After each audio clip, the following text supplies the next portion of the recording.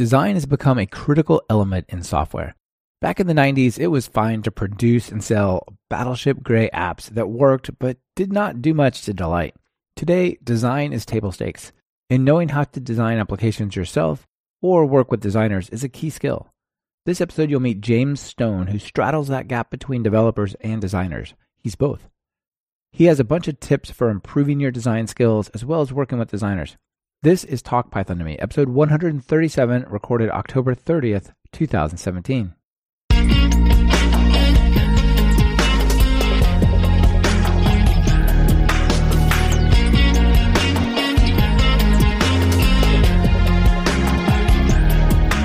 Welcome to Talk Python to Me, a weekly podcast on Python, the language, the libraries, the ecosystem, and the personalities. This is your host, Michael Kennedy. Follow me on Twitter where I'm at mkennedy. Keep up with the show and listen to past episodes at talkpython.fm and follow the show on Twitter via @TalkPython. Talk Python to Me is partially supported by our training courses. Do you want to learn Python, but you can't bear to subscribe to yet another service? At Talk Python Training, we hate subscriptions too. That's why our course bundle gives you full access to the entire library of courses for one fair price. That's right. With the course bundle, you save 70% off the full price of our courses, and you own them all forever. That includes courses published at the time of the purchase, as well as courses released within about a year of the bundle. So stop subscribing and start learning at talkpython.fm/everything. Hey, James. Welcome to Talk Python. Hey, Michael. Thanks for having me. Yeah, it's great to have you here. I'm super excited to talk about design, web design, and general application design, because this is originally something that I found super challenging and daunting for me. And then once I really learned it properly, I felt like, wow, I have this whole wide world that's been unlocked. And now I have this power that a lot of people are afraid of, which I think makes it even better, the stuff you can do. So hopefully we can share that with everyone and a lot of your tips from your experience. Nice. Yeah, absolutely. So before we get into those topics, though, let's start with your story. How did you get into programming in Python? I have a funny story. I'll talk about really quickly how I learned to program. I'm the product of a clinical microbiologist and an RV salesman. And my mom, the scientist, was taking me to laboratories, had me looking through microscopes, and she bought me an Atari 600 XL back in the 80s. And taught me to program in BASIC. And I have no idea why she did this. And she never programmed again ever since then.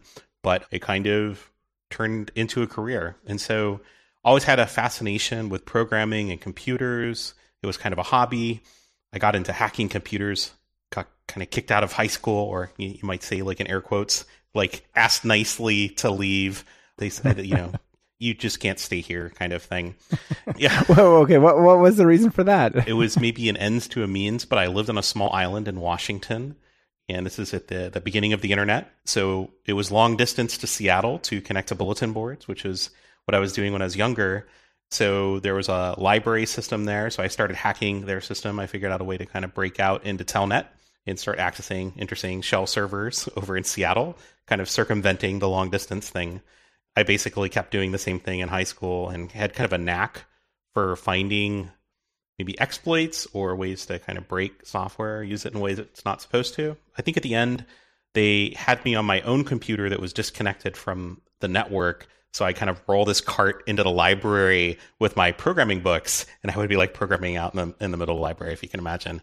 And then, of course, we got caught again, my friends and I. And so they're like, this is enough. You're out of here.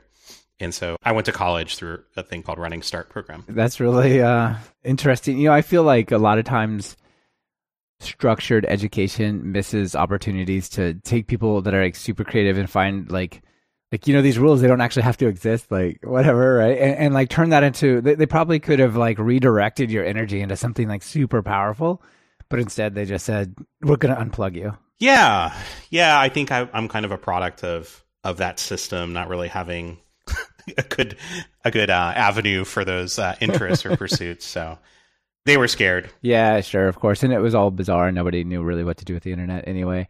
And that idea of like the way you got on the internet was to find like something you tried to access over one of these dial-up things that then failed and dropped you to a telnet shell. I haven't heard that from any other people, but I've experienced this as well. It's interesting. Awesome. Okay. So that was high school, and you were getting started there in programming. Yeah, so I had kind of a start in programming, and in high school they had like a Pascal class, so I was super fired up about that. I was doing some C and some things, but I wouldn't call myself like a professional programmer. I certainly had a lot of interest. And what happened is a friend of mine helped me get a job in the 1990s at a startup where I learned to kind of become like a professional programmer on the job. And so basically they threw at me the Java 1.2 or Java 2 Bible, which was pretty thick in those days. And they said, get to it. And I think it was a few weeks later, I was writing production code and in charge of data classes. So I started mostly doing backend programming in Java back in the 90s. Yeah, nice. And that was the heyday of Java. Sun was a super big, powerful corporation. Java was a big revolution, right? It was like so much better than C at the time, for example, things like this. Yeah. Yeah, so much more portable. Bytecode was going to be the future of everything. You just wrote it once and it ran everywhere. It was amazing. Yeah, it's so funny to think back about those days. Fast forward, I've always been involved with programming and computers. I went back to school because I kind of dropped out of college eventually. Went back to college. I actually studied art and then found a way to kind of combine computer science and art after kind of having a short career as a professional programmer. And so now coming from it from a little bit different angle, the lead into Python is I've always been interested in Python. And recently, my wife started doing astrophysics work and she did a master's and now she's working on astronomy PhD. And so she taught herself to code in Python, for scientific purposes in about a month with some books. And so it's very interesting for me because she never did really any programming at all.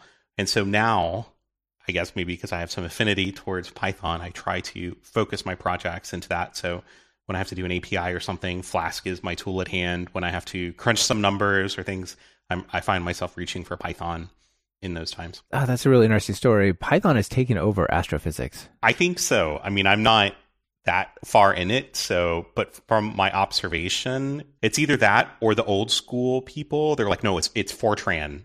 Pretty hardcore. Yeah.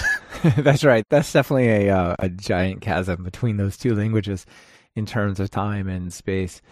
But yeah, like a lot of the APIs for controlling a lot of the major new telescopes that are going up are done in, basically the APIs for them are Python, and a lot of the machine learning stuff to discover a lot of the stuff in the visual stuff is Python. So yeah, it's really interesting to see that she taught herself that to get going there. Cool.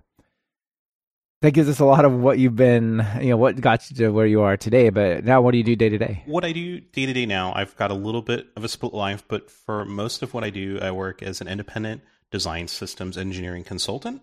And so some of the things I'm working on there, I write daily emails to kind of a secret list that I have, record videos and tutorials sometimes. I'm researching new tools and processes. Sometimes I'm giving talks and webinars. And so some of those, again, might be to this kind of secret inner circle list. I just gave a talk recently here in Turku, where I'm at in Finland. And I work a lot with design and development teams, and often it might even just be one designer or two designers in development teams helping them to work on their web projects.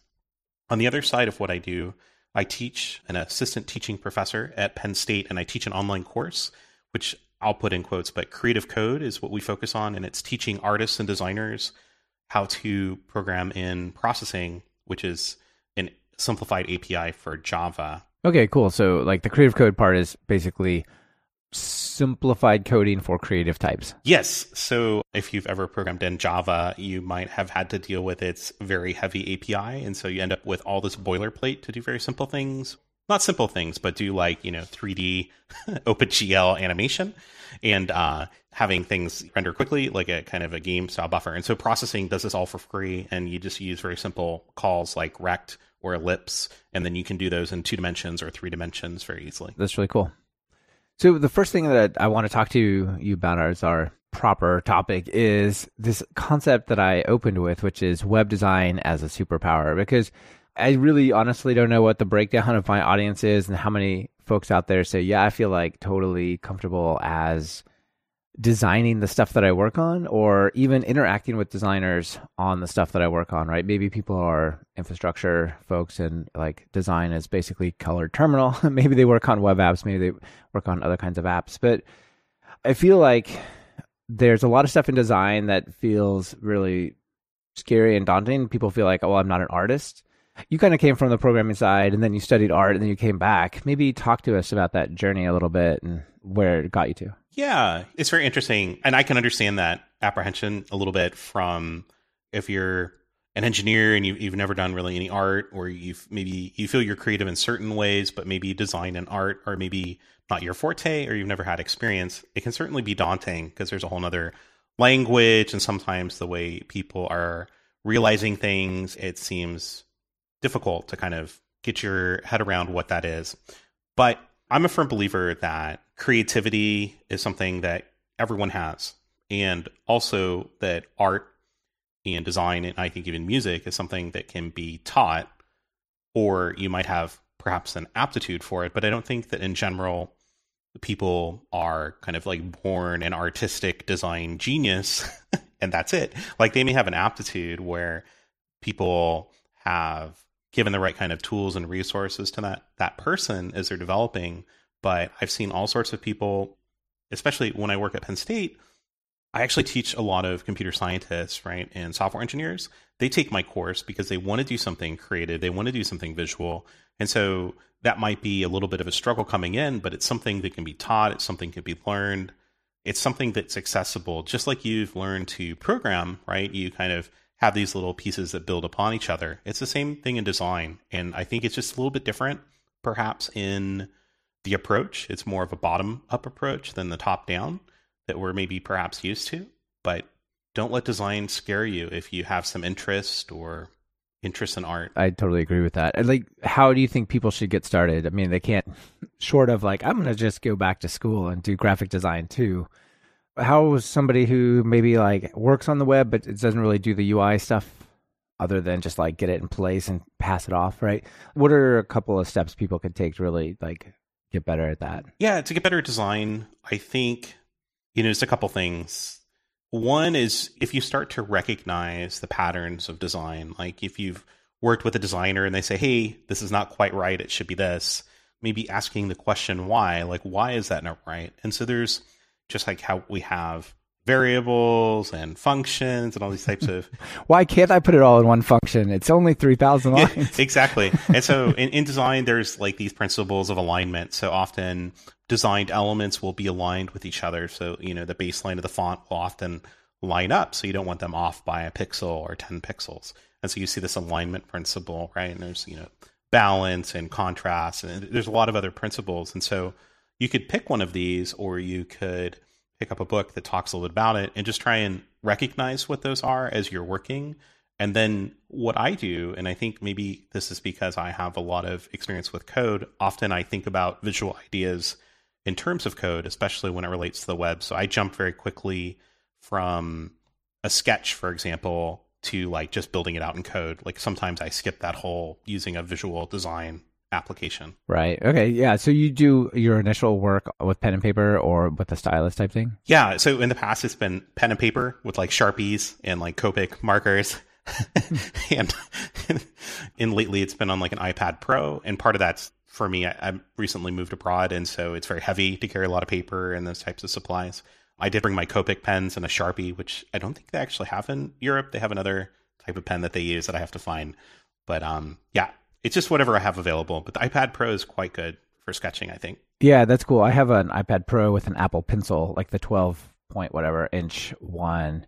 And I actually, part of this getting better at design experience I went through was I got some drawing apps and I decided I'm going to force myself how to learn to draw on this thing, even though drawing was something I thought I was very bad at. And, with a lot of practice, you can do it. It's a pretty nice experience. Yeah, no, I totally agree. And I think the experience in the iPad Pro is quite good with the Apple Pencil. I actually studied for a time traditional animation and illustration. So I have a lot of experience with this like kind of like hardcore Florentine style, drafting the human figure, working very quickly. And, I would say maybe I drew good at the community college, but when I got into this, when I tried to get into this ranked program at San Jose State, those guys are hardcore. Like I remember that they said, this guy draws like Michelangelo. And so I think if you're thinking, I can never be an artist, like I was drawing and I thought I was quite good. And then here I'm like next to Michelangelo, not So there's always going to be someone better, right? Well, it also depends on what are you trying to get out of it, right? Like, are you trying to improve what you're doing versus are you trying to do animation, like you say, basically fully become like a digital artist?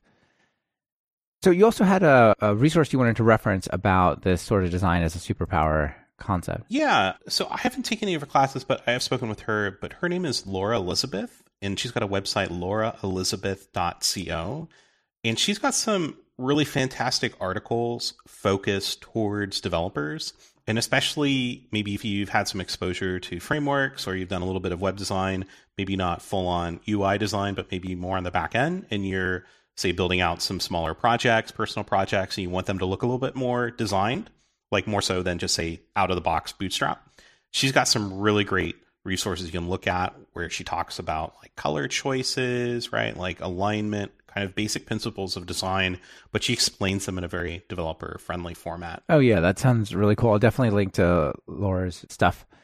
Let's go ahead and actually talk about front-end frameworks first, because I feel like if you sat somebody down with like, just open up a new file and you say, okay, first thing you type is, angle bracket HTML. You also get a CSS file. Design that. Like build something beautiful. Right? That's really super daunting for a lot of folks. But I feel like in the last 5 years or so, the front-end frameworks have really democratized design. Not in the super high level sense, but like I can start from like 70% good with these front-end frameworks. So maybe tell us about front-end frameworks and some of the ones that are great. Yeah. So my exposure with front-end frameworks happened kind of like in the early days of responsive. And so this is kind of Zurb Foundation version 2, kind of Bootstrap 2, simple stacking and responsive. But I mean, what they've done for the web is I think nothing short of amazing, because if you find pretty much any website that was built before these existed, because I think they've raised the bar in design for the stuff that's hand-coded, it's like you look at websites, you're like, wow, this is like from the 1990s or from like the early 2000s. There's like these two big gaps. You can like really spot it. The site has a Y2K problem, but it's not broken. It just looks looks like exactly. I think one, they take these design kind of patterns, they take these design trends, and they package them all up into an easier to use UI toolkit.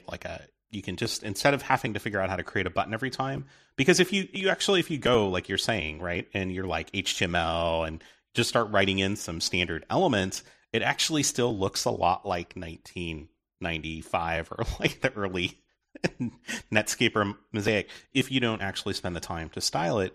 And what the frameworks do is they kind of provide you a lot of how to get that reset in a much more modern way automatically. And then what I think they're also good for as a learning tool.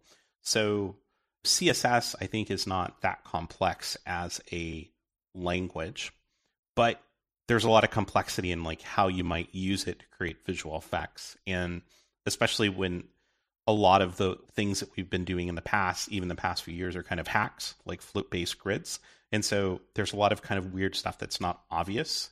And so it helps you to learn those patterns and how people are creating things, because you can just view the source and use the inspector and learn how the components are being built. I think you're totally right on about that. And there's also some of the underlying things that you get that are just non-obvious. What you were touching on before about, the subtle color changes, the typography, the line spacing, the reset CSS so Firefox doesn't look different than Safari or, whatever, right? There's just so many subtle little things that you can kind of just take for granted rather than have to figure out how to do. And then it's down to using the widgets, that what people probably mostly think of when they think of these frameworks. I think that's what a lot of people are thinking, like these accordions and tabs and this kind of interactive, more sliders and that kind of stuff. And that's certainly part of it.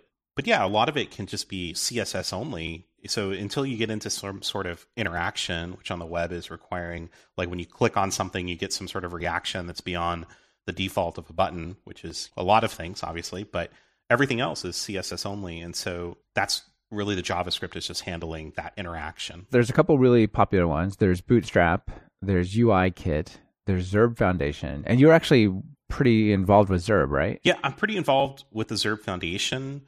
The secret, don't tell them, I actually got started on Bootstrap back in the day. So, but sometimes people start on Bootstrap and they switch over, but they have a little bit different focus in their philosophy. And I think they're better suited to certain projects. Sure. My site's based on Bootstrap. I've done a lot of Bootstrap. Primarily, I've chosen Bootstrap because, well, one, it was pretty early, and the other, there's a lot of themes for it, so I can go grab stuff for it. But I'd love to hear your thoughts on like the pros and cons of each, or like even just why Zurb is awesome over Bootstrap, things like that. Because this is a lot of times you have to choose that right at the beginning before you've even done a lot with it, right? And then you're kind of like, well, I'm not redesigning it now; it's done. Sure. I would say the reasons that you talked about are actually some of the great reasons to use Bootstrap. Bootstrap is one of probably the most popular framework by a very large margin, and it's very developer friendly. The reason is it looks really designed outside of the box. And also, like you said, there's these themes that you can just plug in. So if you want a little bit different visual style, you can either get a free theme or purchase a theme, bolt that on, and there you go. It looks a certain kind of way. And so it's very good if you're creating, like, I think an MVP, if you're creating kind of like your version 1.0, you don't have designers on board, or maybe you have designers on board, but you don't have the time to focus on like that much visual branding in the app. It's more about functionality, and it has to look okay enough. Or personal projects, right? Or you do hackathons. Like, this is the perfect type of thing because you can just use Bootstrap and build upon it. And then I think, you can make some pretty moderate changes and restyle it, but the themes are really kind of probably the more powerful way that you can get closer to the visual style that you're looking for. Yeah, I totally agree. But how about Zurb? What's awesome about Zurb? If you liked how that sounded, Zurb Foundation might not be the right fit for you. I got into it. There's, I think, really two reasons people use Zurb Foundation. One of them can just be an aesthetic. Like, some people like this very minimal aesthetic of like the Zurb Foundation, unstyled kind of look. And there's certainly some people that are doing that. But the most important thing, and what it was actually designed for, is for strong visual brands. And so it's actually not intended to be used that way out of the box. In fact, if you're using it that way, this is probably what Zurb would call like a layout or a wireframe that's done in code. And so what's intended is you use the framework kind of like a wireframe, and it's actually, you have to create a whole set of design on top of it. So it doesn't have like these subtle shadows and gradients. It's expected that you're going to add all of that afterwards based on a professional design. So you take like a mock and translate it to this framework. Right. So it provides the foundational building blocks and the typography and all those things I was talking about. But instead of going, and it's basically done, you say angle bracket button. Maybe is it more of a framework for designers to go continue to build with than it is for developers to drop in and like keep doing their web stuff? Yes, I think it's much more a framework for designers because like the emphasis is on design. So if you're coming from like say your app or your marketing site and you have fully realized, radically different than Bootstrap visuals, right, for all the pages, and this is like how you're starting your process, and then you're trying to convert that, Zurb Foundation is going to be a better framework for you, whether you're a designer or a developer working on a team like that. Okay, cool. And are there some themes out there that you can go grab that people built, like landing pages, or is you're starting from the framework? Like I know there's been some discussion on themes for Foundation, and like, don't quote me, but I think there are some themes, but I've never used them because my experience has been building out these websites that have like a strong visual brand to it. This portion of Talk Python to Me is brought to you by Linode. Are you looking for bulletproof hosting that's fast, simple, and incredibly affordable? Look past that bookstore and check out Linode at talkpython.fm/Linode, Linode. Plans start at just $5 a month for a dedicated server with a gig of RAM. They have 10 data centers across the globe, so no matter where you are, there's a data center near you. Whether you want to run your Python web app, host a private Git server, or a file server, you'll get native SSDs on all machines, a newly upgraded 200 gigabit network, and 24/7 friendly support, even on holidays, and a 7-day money-back guarantee. Want a dedicated server for free for the next 4 months? Use the coupon code Python17 at talkpython.fm/Linode. So maybe tell us some real world examples that you've worked on with Zurb. Yeah, so I've done some work for agencies, subcontracting, so I can't really talk about the particulars of that. But one of the websites that I worked with, and I think it's got a pretty strong visual brand as well, it's called Snowflake Stories, LLC. And it's a very interesting kind of solopreneur, self-funded startup. And what they do is they create children's stories that are completely customizable. where there's a cast of characters that resemble your family. And so we created this character builder that's kind of based loosely on the we, the I can't remember what's called, the we, me, we have the character we kind of customize. And so this is something that we created there. And what's nice is it's also mobile responsive, and we're using Angular and this kind of thing kind of in the background, but the styling of it is very visually distinctive. So I think that in this case, Serve Foundation was a really good fit for it.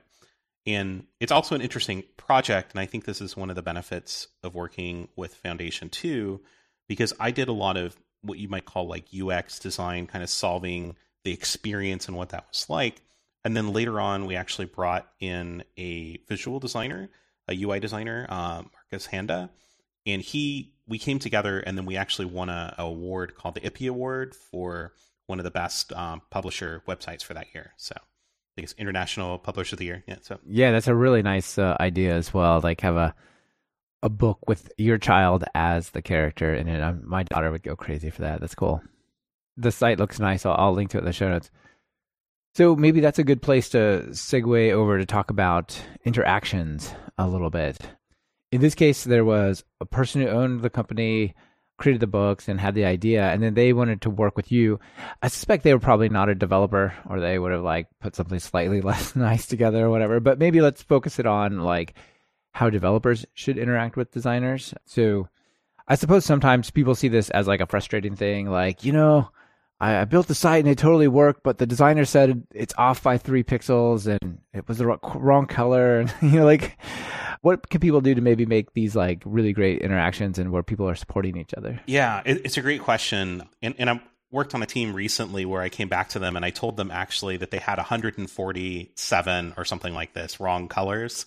And then I went through and fixed them and got it down to about 7 or 8. So yeah, and I can relate to that too. I think I'm in a unique position maybe to talk a little bit about this, because what I've been doing over the past few years is working with designers and dev teams and kind of a little bit being the go-between and helping them to translate these ideas and communicate. But I think the biggest thing is to realize that as engineers, we have a really different agenda and a different focus than probably the designers.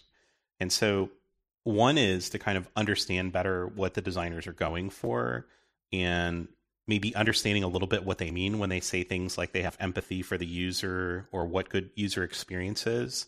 I think these are actually great things to tie into, but maybe the lost in translation, because I know that a lot of engineers, including myself, really care about the performance of the website. And I'm very focused on the front end. So I really want that front end to really pop. I want it to be fast, not too many connections, like all, really smooth, really quick. And so we're actually kind of working towards the same thing. Like, so I want the user experience to be good as well, but sometimes it can get lost in translation, right? And so I think where that goes astray is, you mentioned the wrong color or off by 3 pixels, but I think what I've seen that can kind of be a bigger problem is when there's a little bit of a detail in the design where you really need to kind of let the design team know early on, or the stakeholder in the project, that it's going to be expensive, right? Sometimes there's a little flourish, right?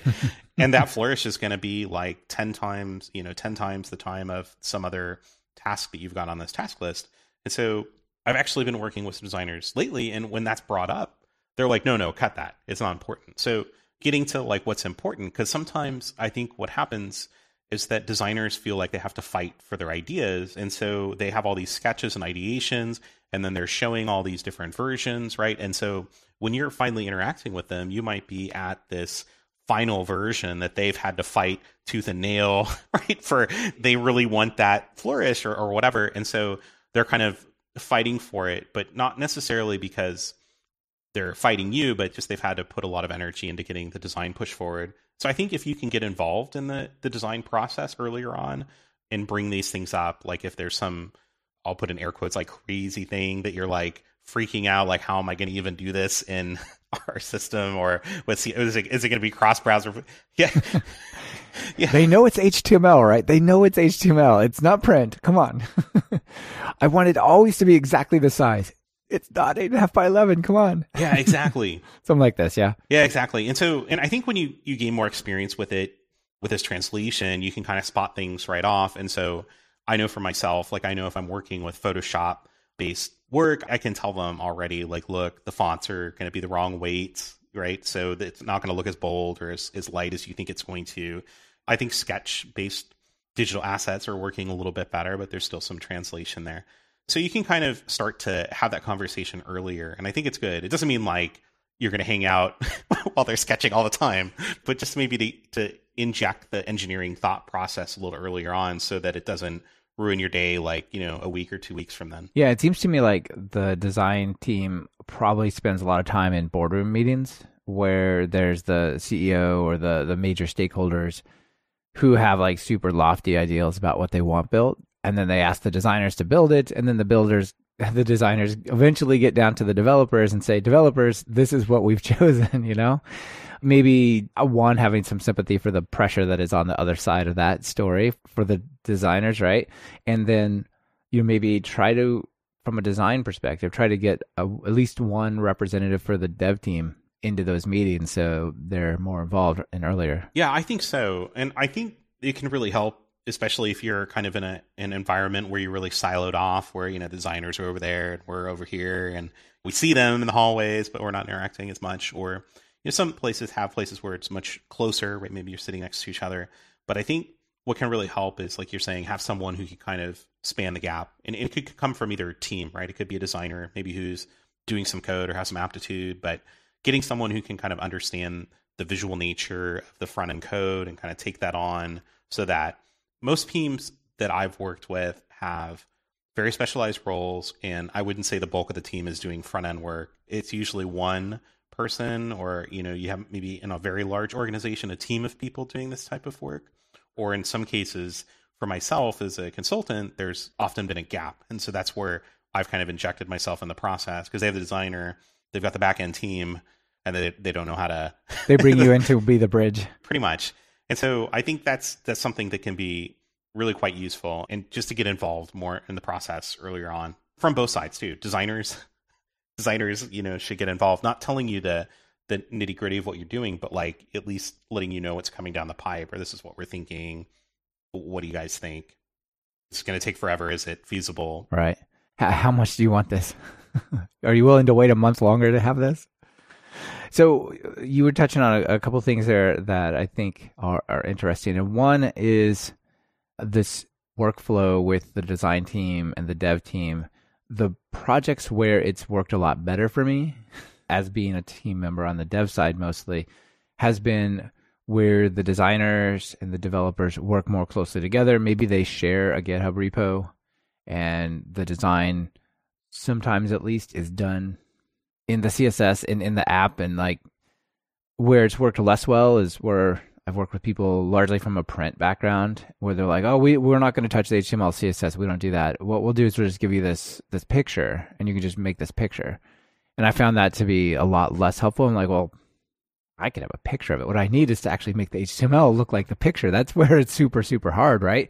Because that's where the rubber meets the road. And so it's one thing to draw a picture and say, I want this. It's another to like say, and here's how you get there.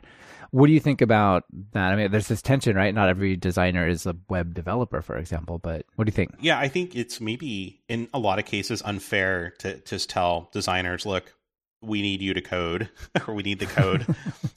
However, there's some more modern thoughts, right? And this might not be news to some designers or people in some circles, but there's some more modern ways of working on the web. One of them is this tool called Sketch.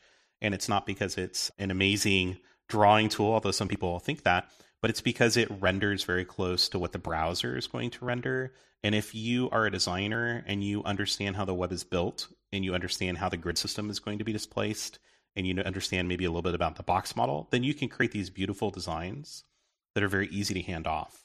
And there's tools for that as well, right? There's a tool called Zeppelin.io. There's another one that I like lately called Simply, which is spelled in a very silly way, and I can't remember, so I won't quote it.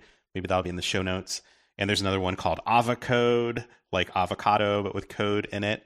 And what these are, I like to call them automatic redlining tools. And so what you can do is you can load up that sketch file. The designer can do it, share it with the team, and you can just click on things and it gives you measurements between stuff. So for me, when I'm building stuff on the front end and I'm building out the CSS, like I need to click on an object. I need to know how far it is between the edges of the button, how far is it between the other objects, so I can add padding, spacing, and all this kind of stuff. I need to know the exact colors. And so they allow you to lock down the colors and name them. And so hopefully you're not naming them like Purple Haze or some crazy name, but it allows you actually, as a designer, to be a little bit more programmatic and think in systems, which I think most engineers actually appreciate if you're given a set of colors as variables that imply the use or explain the use.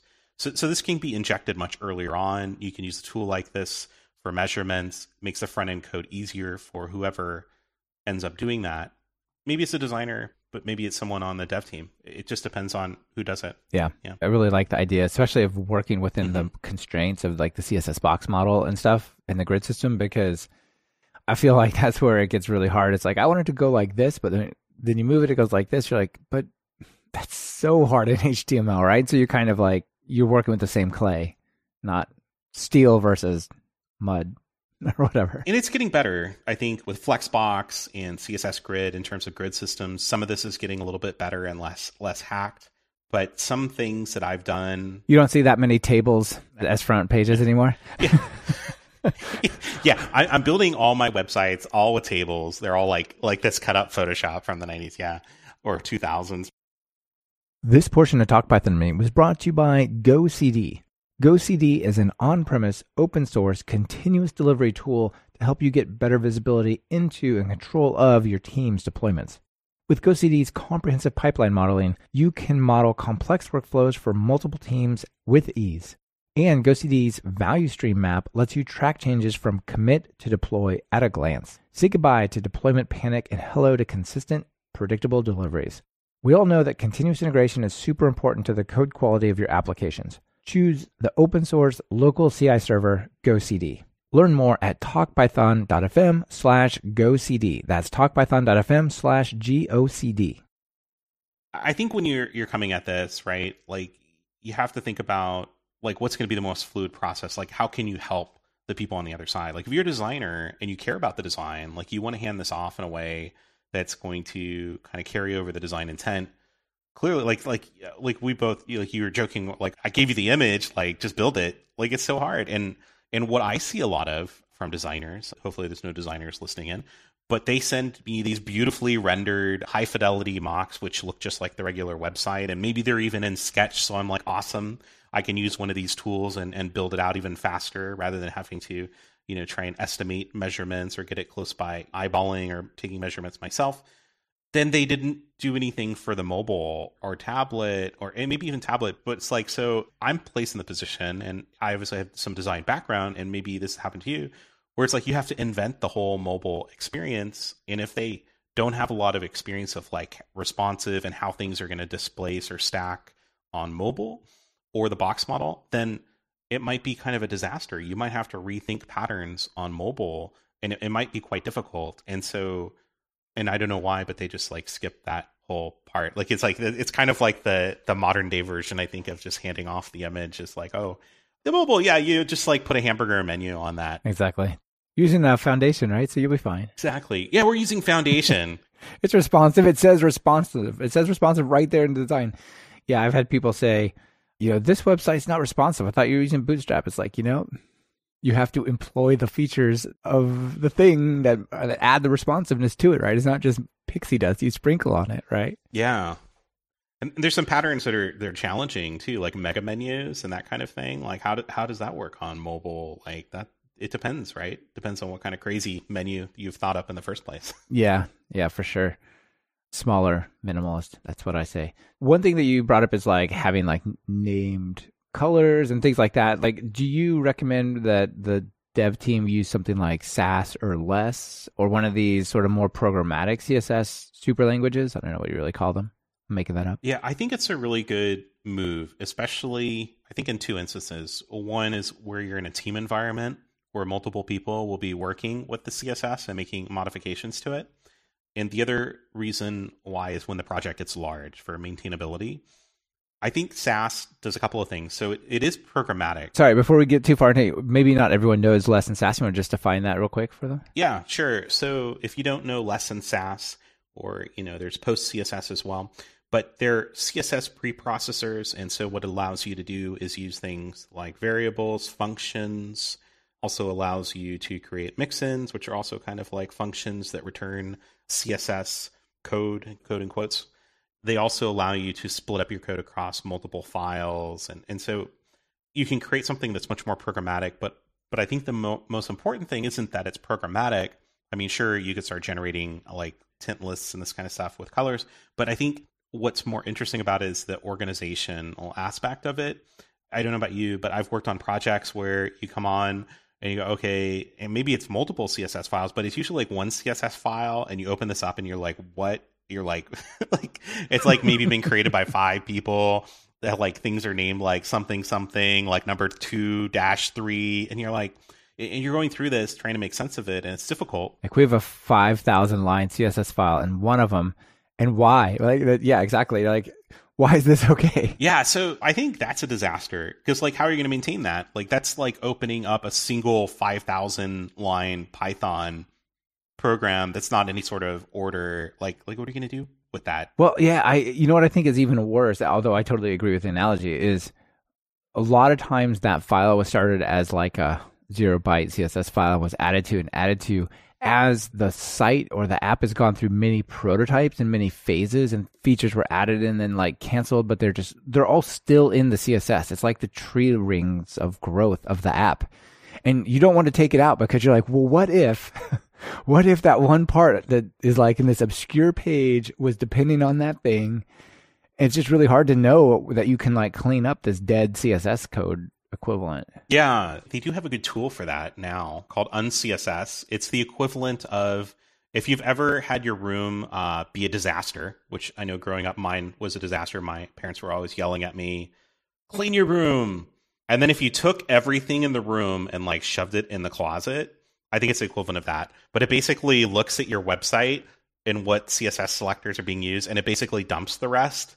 But it's still just a mess. It's still all in the file. It just doesn't render out to the website. So it's a good solution. But that's cool. How does it work with potentially like dynamic stuff like Chameleon or Jinja 2 templates? How does it work with like, say, something behind a login versus public? You know what I mean? You're like, there's that admin page. That thing maybe using it. Like, does it address any of that stuff? There are ways to configure it to address these types of things, but just like as you're sweeping things into the closet, like for me, I don't think it's a very elegant solution, right? Sure. And so then you're like, okay, like how can I program this to sweep more stuff into like the new things that are coming into the room or something? I think this is where the organization helps, because you can kind of keep things pared down. And I found when you keep things organized, just like in your room, if you had a clean room, is like perhaps you get older and you're more clean or organized, you can find things very quickly, right? Like you're like, where is this thing? And so when you go and inspect it in Chrome, because you have a map, it'll tell you it's in this file on this line. It's like very obvious. And not only that, but if you name these files correctly and create a good sense of structure, then they're already named with the views or the names of the components or this type of thing. So it should be like super obvious, like what's going on. Yeah, that's cool. A lot of times I'll try to have like a navigation CSS file, maybe like a store CSS, a home page, because home page, like the landing page, always seems to have like a bunch of insane styles that don't appear elsewhere on the site. So yeah, I definitely think organization's important. Organization, I think, is important.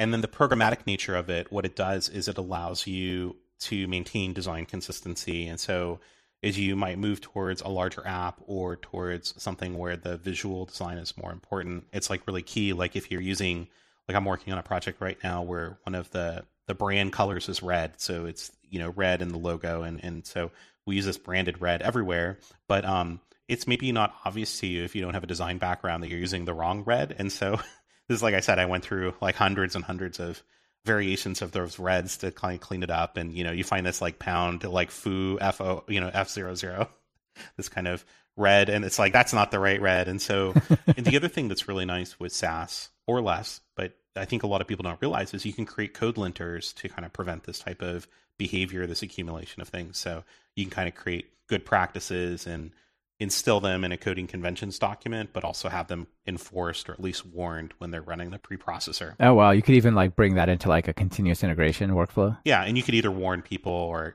kick them out so that that it won't render the CSS. Actually fill the build. That's crazy to fail the build because the CSS is like using the wrong color. I think that's awesome. Didn't know that was an option until just now. Sure. So maybe that's a good place to like touch on a few final things around methodologies. Like one of the things you've talked about is designers, developers working together using outdated methodologies that make it harder for them to do work together. They have to do a lot of rework.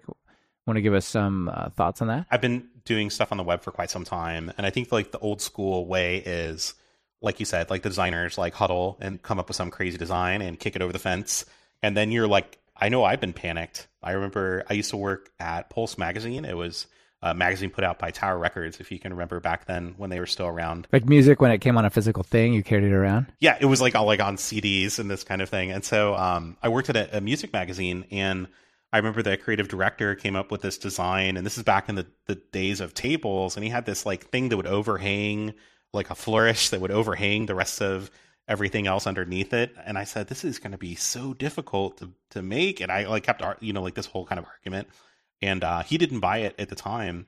But this is like the thing, like kicking it over the fence, and like developers, you're going to have to struggle and make it work or else, right? Or this kind of argument that goes on. So if you've been in that position, it kind of sucks. But there's newer ways of working, I think, than just like kicking it over the fence and then developers just trying to build it by some sort of weird ways. And part of that is, one, there's this idea of design systems, and this is kind of like a big area, but there's kind of two parts of a design system that I think could be really useful for anyone who's approaching a large project, a redesign, some sort of like major changes. So like not like you're building the app day to day, but like you're going, like maybe you hire an agency or something like that, and it's like a radical redesign. And so those two things that I think you can really gain, which could become a great part of a design system, is creating front-end code in isolation. So you talked about building it kind of integrated into the back end, and so making sure you can kind of make tweaks on the color and all that stuff, and then you can see it live. I'm actually advocating a little bit the opposite, but only in the case of redesign, but to create the layouts and the patterns in a simplified form so you can kind of share with the other developers what they look like and they can see it. Are you suggesting they create that in HTML and CSS, or that they create that as like a Photoshop type of graphic? Put a little structure on that. I'll be quite specific. I wouldn't advocate just using like static HTML and CSS. And so what I would say I am an advocate of is, if you're going to build front-end code, starting from a framework, if you haven't already, because why reinvent the wheel? Why do all that cross-browser testing? Like grab Bootstrap, grab Foundation if it's more appropriate, and use that. And then with these projects, especially with Zurb Foundation, there's all this front-end tooling that comes with it. And so Zurb Foundation comes with this really interesting thing called the Zurb template. And what it is it's a bunch of tooling that Zurb used to use internally, but that they open sourced as an agency. Now, what they do is very interesting because they build different websites for different people, right? So last time I heard, they produce something like 100 per year, which is kind of crazy. I think that's like one every 3 days, like a new website coming out. And one of the things that they do is they produce front end code for these clients. They don't just produce, like you're saying, the here's the image, build it. And so it's very interesting. So this is what they do as an agency, and they're working across a lot of different industries with a lot of variation in the visual design, the visual branding. And so they've actually created their own internal toolkit to help them with that problem. And so that's what this is. And it's basically a static site generator similar to Assemble, with some helpers that are specific for front-end prototyping that make the process really quick. So like when you need to repeat things, like you have a bunch of images and you're like, I need 25 images, you just repeat it 25, so you don't have the pattern repeated a bunch of times in the HTML. It has partials, which are great because if you're building it with the intention of handing it off to a team, for example, like a Django team or whatever, you can understand like what kind of partials are they going to use on the back end. You can build it in the same way, the front end code, so it'll resemble that when you're looking at it. And then it also has this tooling for the Sass build, which has auto prefixer, and it could have uncss and other things, but you can build things really quick, live reload them in the browser, and it's super fast. And so this is how I build front-end code, but the other part of it, it's also got a thing called Style Sherpa, which will help you to build a living style guide, which is basically this set of documentation. So if you've used Bootstrap, if you're not familiar, go check out the Bootstrap website, their documentation. It's fantastic. Check out Zurb Foundation, look at their documents there. Like, how do you use it? This is what Style Sherpa does. You just put basically a code snippet in a specialized markdown format with code fences and you call it HTML example instead of using just HTML. And what it does is it'll go and render out the live code in the browser and then have like a copy and pastable version right below it. And so you get the same kind of automatically built style guide that you would get from SERP Foundation, pared down a little bit, but specific to your project. I think this is a great set of really concrete things that developers and any designers who happen to might be listening to this episode as well can take and use. So it feels like we've come a long way in the last 10 years, starting with these sort of front-end frameworks, but also in the development world, we kind of moved, I'd say around the year 2000, all this agile stuff that was going on and whatnot then, and that maybe brought some other challenges with it, but it was quite a big shift, and it feels like the design world is also finding really new, interesting ways to work together with the developers. Yeah, absolutely. Yeah, awesome. All right, well, I guess we're getting low on time, so we should probably leave it there for the design stuff, but let's go to the 2 questions. So if you're going to write some code, either Python or maybe HTML, what editor do you open up? I always open up Sublime Text 3. I'm a huge Sublime Text fanboy. I've been using it since version 2, which I guess doesn't sound that long ago, but they have a very long version cycle. But Yes, they do.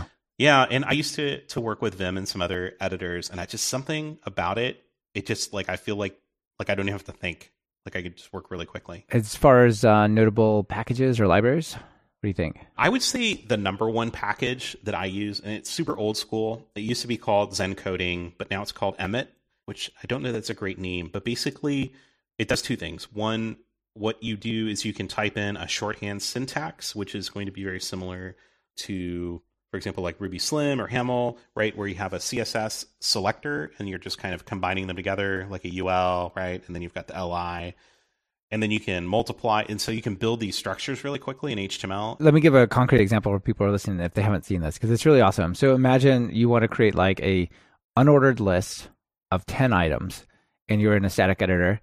You could type left angle bracket, UL close, left angle bracket, LI close, and hopefully your editor at least closing those tags for you. And then you could copy and paste it, or you could just say UL angle bracket, LI *10 tab, and it goes boom, and it just expands them all out, right? Exactly. And it's like, I think the first time when you do something that's complex and you see the speed of it, and you're like, wow, this is like magic. And I think the thing that it also prevents is like messing up on not closing the tags or using the wrong closing tag or these little mistakes. And I think when you're using these frameworks, you start to have pretty large structures like this, especially like the unordered list with all the line items and all this kind of stuff. And so it makes those structures really easy to build quickly and then also error-free usually. Right, like grid rows, for example, or something like that. And you can mix in CSS. So you could say, like, if you wanted the unordered list to be products and the items to be product as CSS classes, you could say, like, ul.products greater than li.product *10 and tab, and it would put all those classes on the elements as well, right? One thing, maybe, I'm not sure if it's because I do design or because I do code, but I really like, there's a lorem tag you can throw in there too, and it just fills it with lorem text. But it's even better than that because it's programmatic, because you can say like lorem 10, it gives you 10 words of lorem, but you can say like lorem 1, but you know how you're saying you can use the asterisks to multiply out.